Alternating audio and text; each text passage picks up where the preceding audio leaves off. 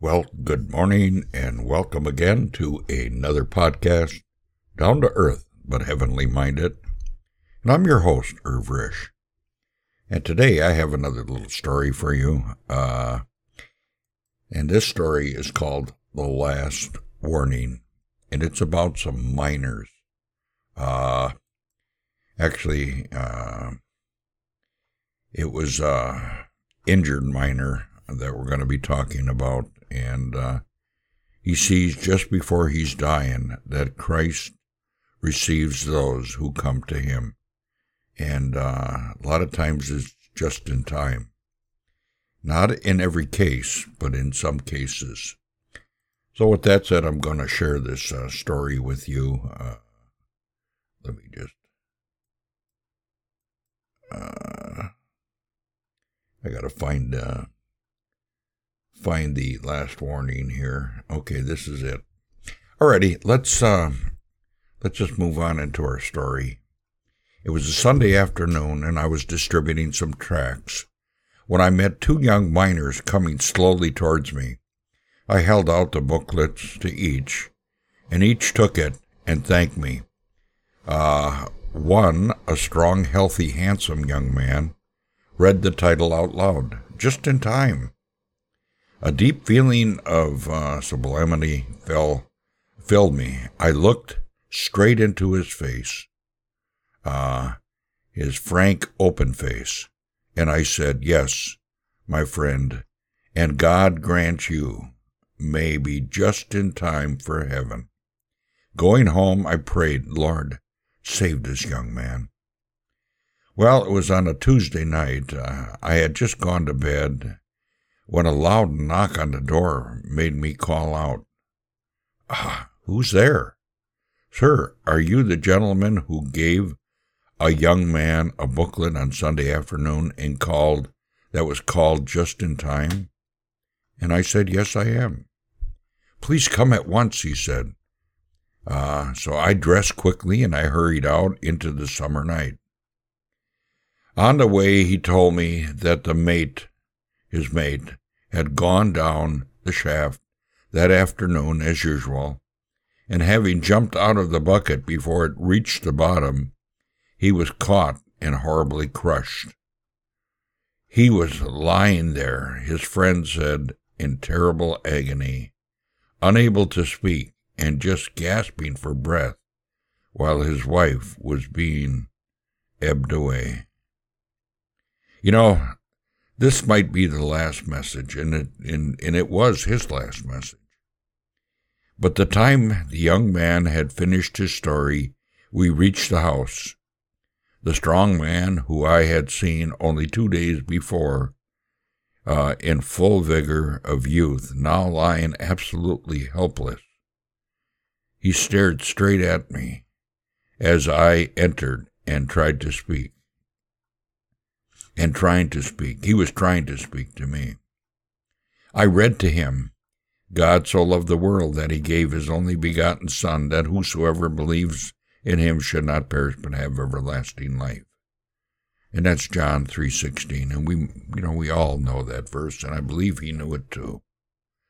I told him of the love of God in desiring his salvation, and of the power of the blood of Christ to save him.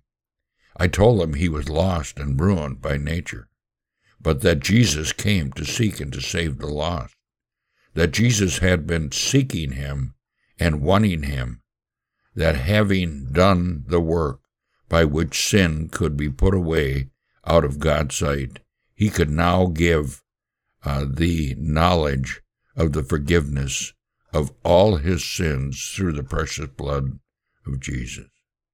I read to him the story of the father and the prodigal son in Luke 15, and also a brief prayer of the Pharisee and the publican in chapter 18, repeating verses, "Him that cometh to me I will in no wise cast out," John 6:37.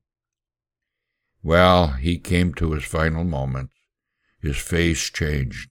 Hope lit it up. He signaled for a drink of water His wife held the glass of water to his lips. He drank a little, and then, to the amazement of all, spoke in a clear voice, with his eyes looking up, as though he saw the one who he was speaking, just in time. God be merciful to me, a sinner, for Jesus' sake. Amen. He had barely uttered the last words when his head fell back on the pillow. A little shiver, a sigh escaped him as he was gone. He entered into eternity.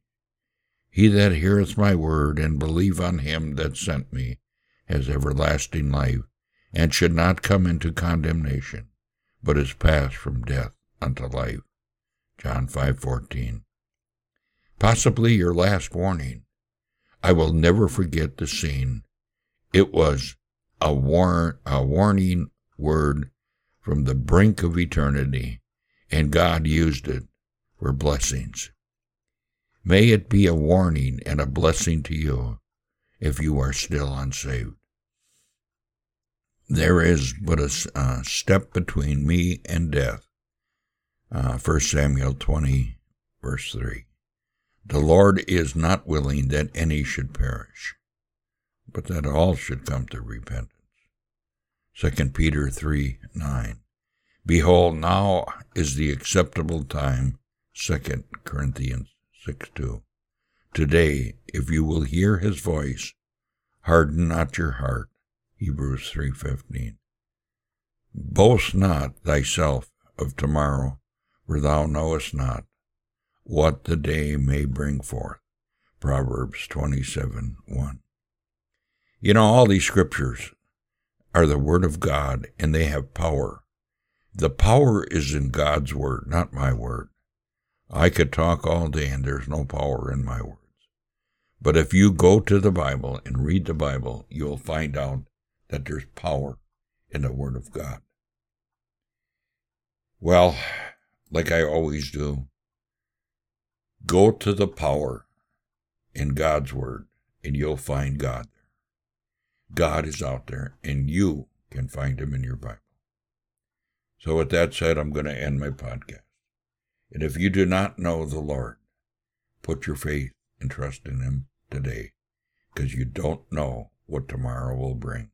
Boast not yourself of tomorrow, for thou knowest not what the day may bring forth.